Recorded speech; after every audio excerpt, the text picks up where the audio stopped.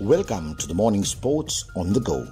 The Morning Sports on the Go is pleased to bring you the post-match coverage at the end of the T20 World Cup Super 12 Group 2 encounter that took place between New Zealand and Scotland in Dubai.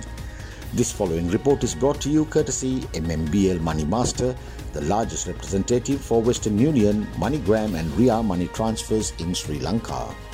New Zealand march over Scotland towards semis. This match report is written by Dwayne Ferreira. New Zealand beat Scotland by 16 runs in their encounter at the Dubai International Stadium. Martin Guptill set the stadium alight with an incredible knock of 93 runs made of 56 balls to give the Kiwis a huge advantage early on. The Scots fought hard to chase down their target of 173, but skipper Kane Williamson and his men were too smart on the night, emerging victorious by 16 runs. New Zealand were off to a good start but fell short in the fourth over, losing Daryl Mitchell and Kane Williamson to Safyan Sharif. Scotland's Mark Watt then picked up Devon Conway at the start of the sixth over to have the Kiwis placed at 52 for 3.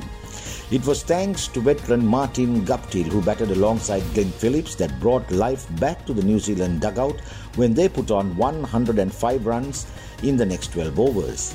Brad Wheel was the only bowler able to knock the two of their high horses one after the other in the 18th over. Martin Guptill clobbered 7 sixes and 6 fours to reach his score of 93, but was found exhausted towards the latter stages due to the extreme desert heat. New Zealand saw out their innings, reaching an eventual total of 172 for 5 wickets. Scotland skipper Kyle Coetzer dominated the start of their innings, scoring a quick 17 before he was outfoxed by Trent Boult in the third over. Fellow opener George Munsey and keeper Matthew Cross then put on a 45-run partnership, but New Zealand's bowlers had too many tricks up their sleeve.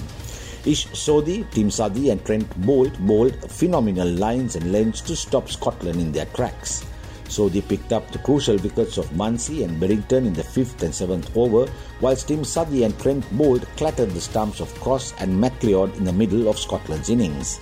Scotland were 106 for 5 in the 15th over when Michael Leask decided to go all out, smashing 3 fours and 3 sixers to score 42 not out in just 20 balls. Leask's valiant effort at the end was not enough to see Scotland finish with a win, as New Zealand won the match by 16 runs.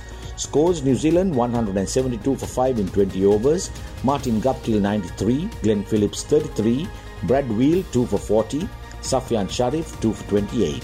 Scotland 156 for 5 in 20 overs, George Munsey 22, Matthew Cross 27, Richie Berrington 20, Michael Leask 42 not out, Trent Boult 2 for 29 and Ish Sodhi 2 for 42. This is Marlon Dale Ferreira signing off for the Morning Sports on the Go.